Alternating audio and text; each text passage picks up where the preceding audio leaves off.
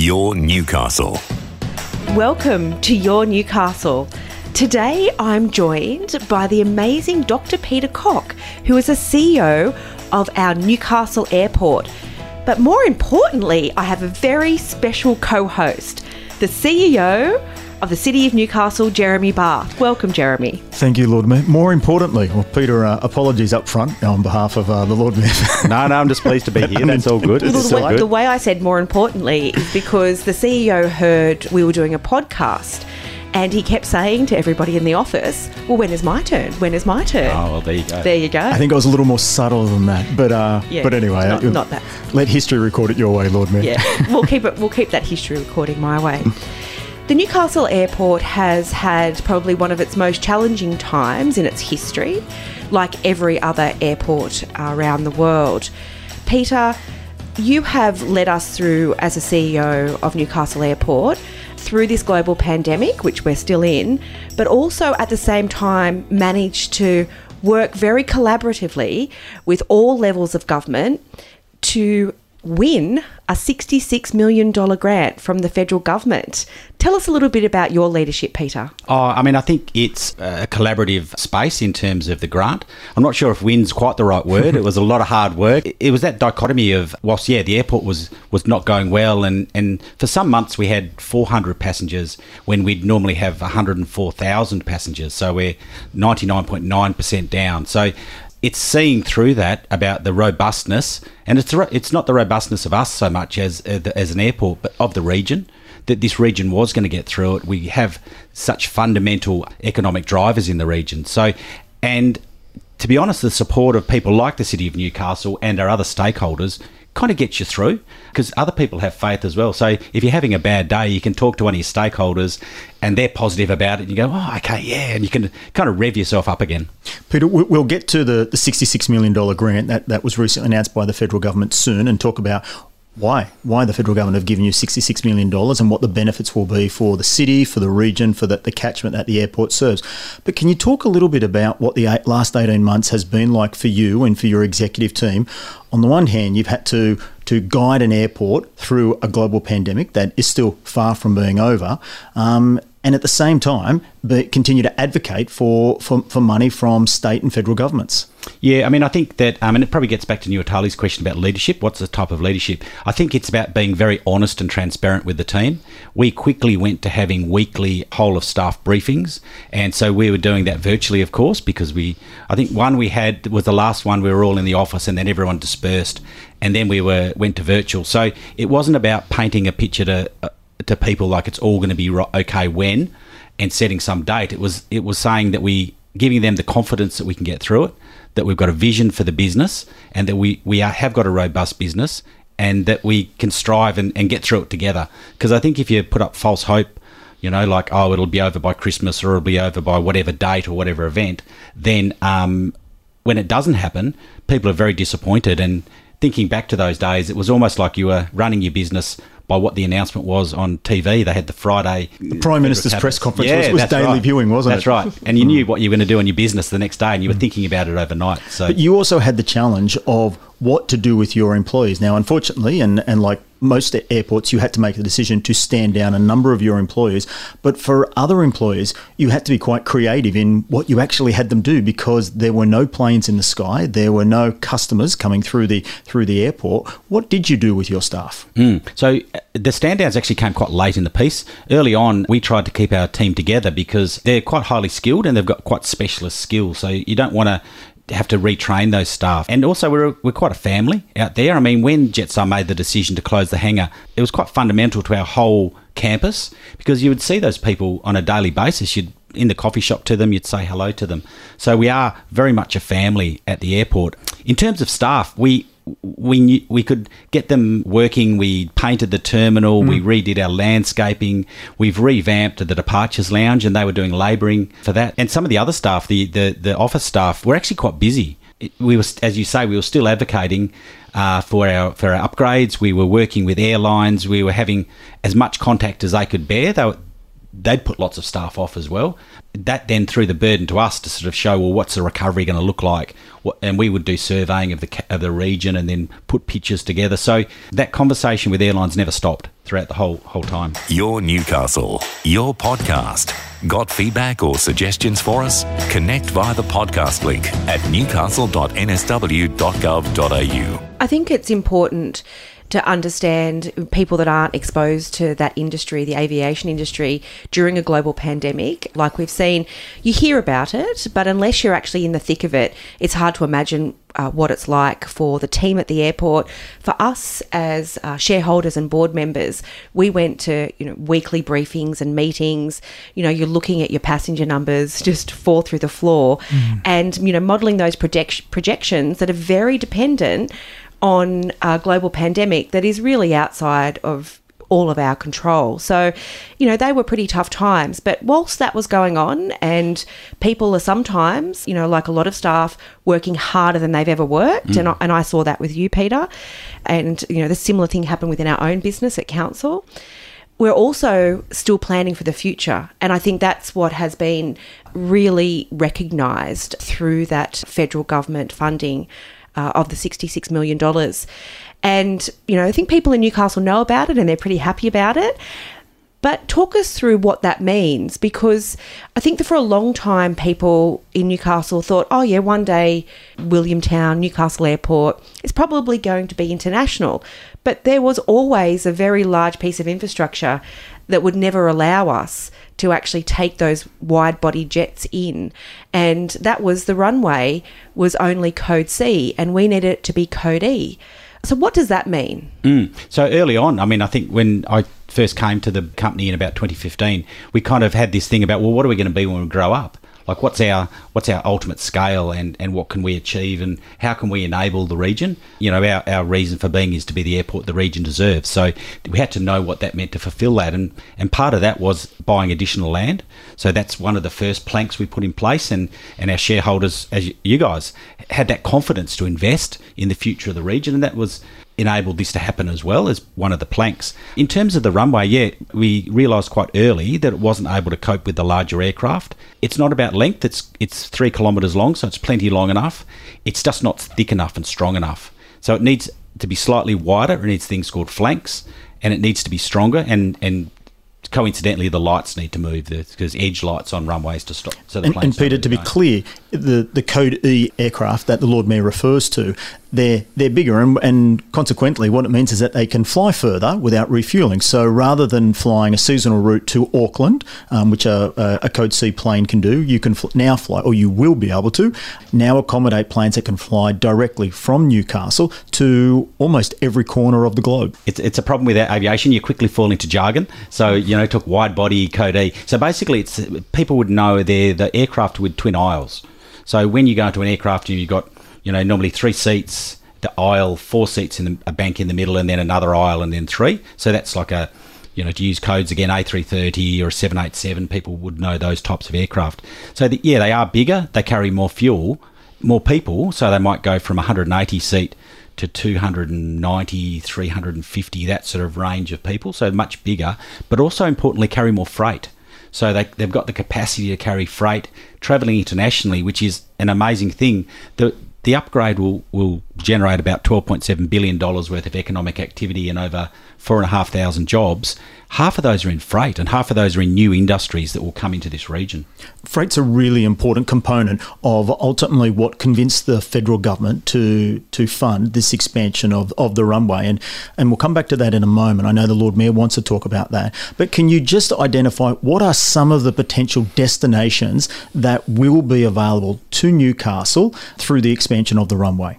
Yeah, absolutely. We know we've got 3 markets which are over 200,000 people to and from each year, and that's New Zealand, of course, it's one of Australia's biggest partners, the US, so that gets a lot of traffic, that's over 200,000 people, and also Europe, so 200,000 people come and go, or 200,000 flights come and go, and once you start talking about Europe, you have to go there with one stop at the moment, so that's either the Middle East or an Asian hub. So our very strong desire is around Singapore, And we think that's the most obvious one, because then that both gets you into very big range of on connections, particularly into Europe and multiple destinations, but also into Asia. And importantly, it brings a number of very big tourism markets back into Australia or back into the Hunter. And that's China, that's India, and that's places like Singapore itself. Of course, KL is another Asian hub, not quite as big, but still desirable. And also the Middle Eastern hubs. I mean, they're really good, and particularly they also go back into India and Africa and very good connections into multiple European locations. That seems like a really good growth plan that people can get their heads around. A lot of people have travelled. They understand sort of what a wide-bodied aircraft is if they've been on one with the 2 aisles, more capacity.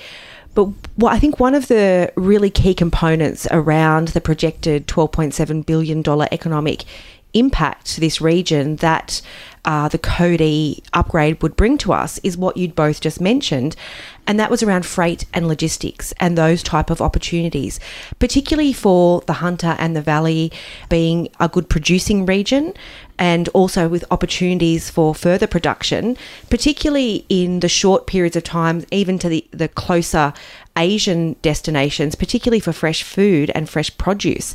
Talk us through what those sort of freight and logistic opportunities look like for us.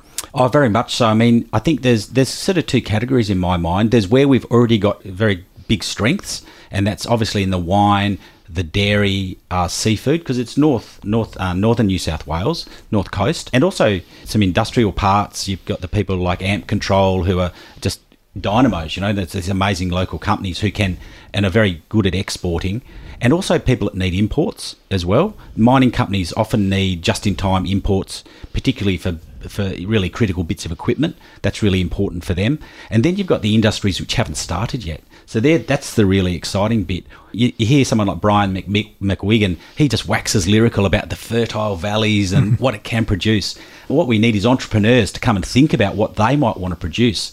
The freight is an enabler, and you need the great minds to think about, how they're going to use that and benefit the region from that and themselves. It's your Newcastle. Access all our services and resources at newcastle.nsw.gov.au. A part of the advocacy that we embarked on around looking at how we can convince both state and federal governments of the importance of this asset and investing in this asset for the region was talking to Infrastructure Australia around what their priorities were that were of national significance.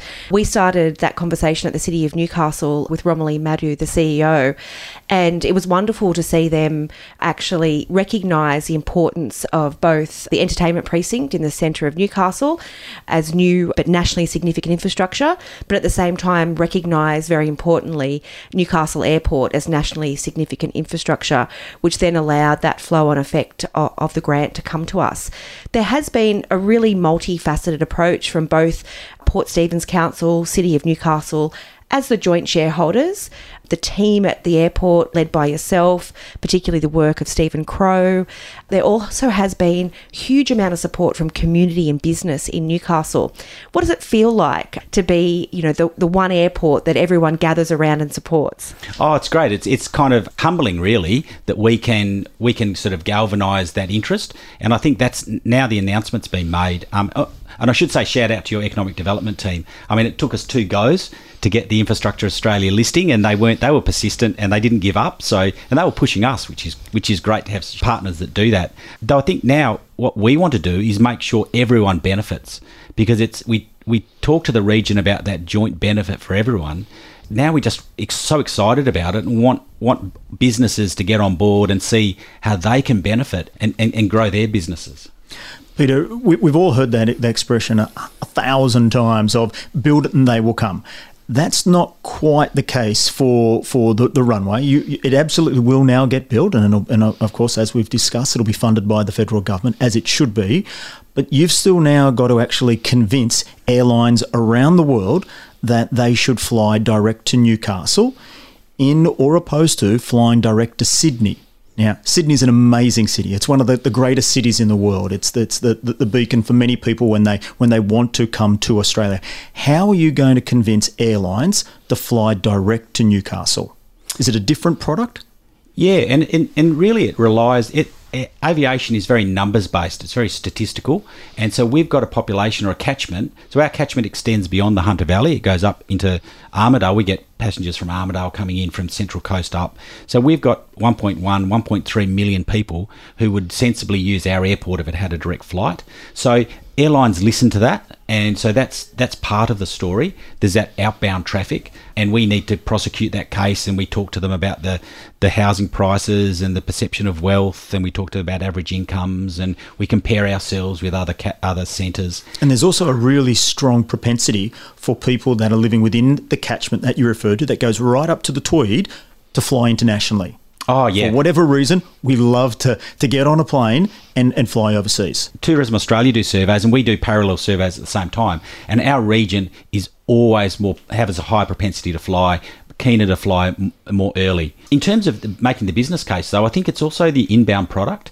is really important. And I was just down at a tourism conference, and Port Stephens and Newcastle and the Hunter Valley were all represented, and there's a lot of energy. There was 1,000 people at the conference centre down in Sydney, and they were selling products, and they were talking about that. And we talked to I've probably had meetings with 15 airlines in terms of promoting our region, and they were all very interested. They were really interested in the numbers and what we can bring to them. Because you have to remember, there's other cities, say for example Gold Coast, who are getting these flights, and they're close to Brisbane. So we're not trying to propose anything that's unusual in Australia. It's just an evolution, and of course we have to make our case. Your Newcastle is changing daily, and we care about you.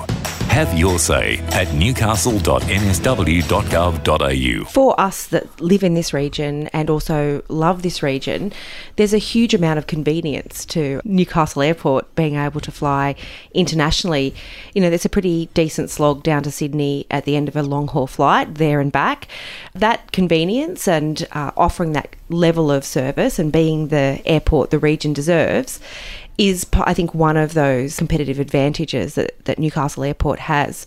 The other one, I think, is, you know, for us here in a region where we've been working very hard on getting the upgrade to the runway, which is technically a federal government asset because it's owned by Defence, and we have a lease back to use it for the domestic and now international side of the airport. There are a few steps we need to go through as an airport to make sure all of the associated infrastructure is up to grade. So talk us through those next steps. For us here at the airport, we'd be looking really to upgrade the terminal and a lot of the associated infrastructure to actually handle those potential international visitors. There's one sort of case for using the airport by locals I'll put first, so before I talk about that. What people might not know is that all the profits from the airport either go back to be reinvested in making the airport better, or goes to Newcastle or Port Stephens, whose job it is to make your life better. So you know, why would you go to somewhere where the profits go somewhere else? Go to somewhere where they invest back in your life. It just seems to make so much sense to me. Anyway, that's who I am. Makes sense to me too, Peter. Makes a lot of sense. Yeah, we all try and use it as much as possible, but you know, people are busy, and the convenience of flying out of Newcastle Airport is, for someone that lives in Newcastle, so much better than having to travel back and forth to Sydney. Yeah. And I think that's an experience for people that, you know, live at the Central Coast or in the Hunter or northern New South Wales. There's also an airport business that people would understand if they've travelled and been to airports. But there's also a really other important side that we've touched on talking today about our airport business, and that is the land expansion. And it's something that we at the City of Newcastle, together with Port Stephens, have been really keen to diversify, you know, our offering and our investment into the airport. The Astra Aerolab lands that sit adjacent to the airport, that's very much part of our business at the airport, are really, really important in terms of the growth and economic development, not just in aviation, but of that whole precinct. I'll go back to the expansion of the airport. Your original question, I kind of went sideways on, because I think that's something people are going to really see. People would know that they get on a plane to fly to Melbourne or something, and it contains about 180 people. So to get a 300-seat aeroplane out, you've got to have bigger spaces, because the spaces we've got now just aren't big enough. And particularly with international, we need those bigger facilities. So where people pick their bags up with the baggage belts, there's a new baggage belt that's going to go in, and it'll be about twice as long. as the current baggage belts. And above that area, it's all concrete slab. So what we're going to do is we're building more terminal space up there. So there'll be much bigger, roomier spaces, and the forecourt's unlikely to be able to cope with the increased traffic. So within the next, say, 5 years, we'll have a new forecourt in. So it's going to be an exciting space. It's going to be, you're going to walk to get your bags. It's going to be double height. It's going to be, a real balance of creating grandeur, but still affordable. So Peter, and that makes perfect sense, because part of the business case showed that the expansion of the runway and being able to secure permanent international flights could lead to between 800,000 and even 1 million extra passengers a year. Well, quite clearly, they can't be accommodated in the existing sized airport terminal. And one of the things that yourself and the board have really driven over the last couple of years has making it Newcastle Airport a stress-free destination. So therefore, clearly, if it's going to continue to be stress-free, then you need to have a bigger terminal so that people aren't feeling squashed, so to speak, when they're waiting for people or waiting for their flights. How much is that terminal expansion going to cost, and who's going to pay for it? There's a bit to do to build for the Code E, and there's a bit to increase domestic, because at the tourism conference, 3 airports came to us and said we were their most desired new route. That was Perth, Hobart and Adelaide. So just to recap, you've just heard from Perth, Hobart and Adelaide, and Newcastle is their most desired destination. Yep, desired new route. They all want to come to us, and we're working with them on business cases and how we can show to airlines that flying will work. So you're right. So if we've got Sydney, Brisbane, Gold Coast and Perth, Adelaide and Hobart all flying out at the same time. Melbourne. You've got to have Melbourne. Sorry, you've got to have the right gates. So you've got to have the right. Don't forget Cairns. Don't forget Cairns, of course. Exactly. Of course. So the Code C bit, so that's just domestic expansion, because we'll always focus on making sure we serve those domestic routes. And then there's the Code E International. Altogether, it's almost around the $80 million mark. So it's significant build. We've got a $66 million grant from the federal government. They're spending about $110 million on their part of it. So if you're starting adding these numbers up, you're around close to $250 million they're going to get spent within the precinct in the next 3 years. So there's significant economic uplift in terms of that regional development, regional jobs. We'll all try and source locally, source labour locally, source contracts locally. So in and of itself, it's just this huge economic uplift, and then you've got the flow-on effect. And just to be clear, the terminal upgrade has to happen. That is something that you and your executive team are now not just proposing, but are actually getting ready to build for. Yeah, we're in design. We've got a preliminary design, and we're now working that up. And that $80 million, where does that come from? Well, we've talking about working with the New South Wales government. We know they've got a special activation precinct out at the airport and around the Williamtown area, and we're keen to partner with them. We don't want to sort of a freebie. We want to work with people and partner with people. That's a business case that's being worked up at the moment. We're kind of hopeful that we'll have a partner in the New South Wales government, because that would mean local governments absolutely boots and all committed.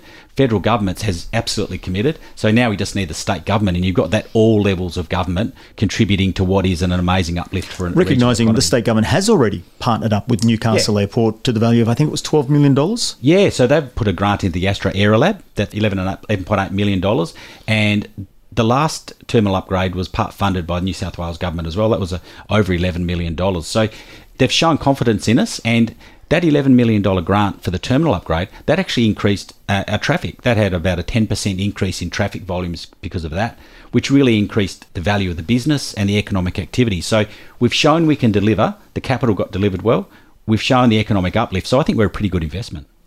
Absolutely. And you touched a little bit on the Astra Aerolab precinct, which is in its very early stages of development. So I find when you're delivering infrastructure, like you do in local government in particular, until it's actually built and people can see it and touch it, it's hard for people to imagine. But that is a very important component of the airport business. It's probably more difficult for people to wrap their head around what's going to go in the precinct right next to the airport. But for me, I'm very passionate about that side of the airport, particularly in the types of high-value jobs that could and should be created in that precinct, and the types of partnerships we'll see with TAFE and the University of Newcastle. I think that is as exciting for us here in the community as the terminal upgrade and the possibility of inbound and outbound international flights. Yeah, and we talk about the planning and the Metro plan and the Greater Newcastle plan all talk about 5,000 to 6,000 jobs being created in the airport precinct. And this is how it's going to happen. So it is primarily supporting the defence base. So you've got that defence contractors, you've got the people, we've already got BAE on site. They're talking about quite a significant expansion to support the F-35 project. We've got other big defence prime contractors in the region who are needing to expand and need high quality accommodation to expand. So phase one's built. There's a new roundabout at the airport, and actually if you go over a little rise, it actually opens up in front of you. So there's a lot developed there. There's flat level blocks. We're actually talking to people about leasing at the moment. You've got Leading Edge who have gone into the city of Newcastle but are very keen to come out and support defence primes. And once we do that, there's a lot of commonality between the defence contractors and what might provide mining technology or agri-tech, which again play into very core regional strengths. So I think our approach is to support what our regional strengths, not try and create something new, because we've already got such great things we do anyway. Let's enhance that heritage of manufacturing we've got in the region, for example. It really is quite... Of course, in order to be able to build Astra Aerolab, first of all, you had to, over a number of years, secure the land. That's never an easy achievement to do, but that is something that the airport has been able to do over a number of years, and they've bought a very significant multiple parcels of land.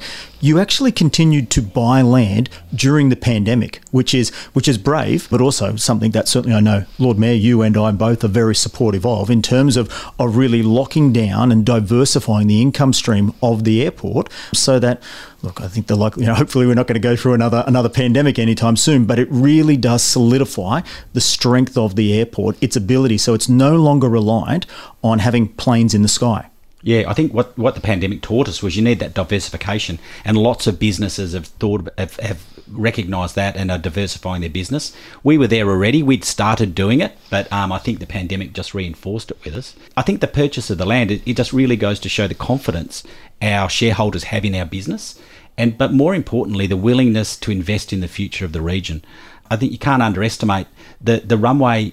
Say that produces about 4,000 or 5,000 jobs. The Astra Aerolab, that's about 8,000 jobs that are being created for the future of this region through the investment of 2 local governments. So it's absolutely not relying on Macquarie Street or Canberra to do something. It's self-generating within this region, investing within this region. So I think it's just such a great example of regional development. That's why we're so passionate about Newcastle Airport and we spend so much time there with you, Peter. That's great.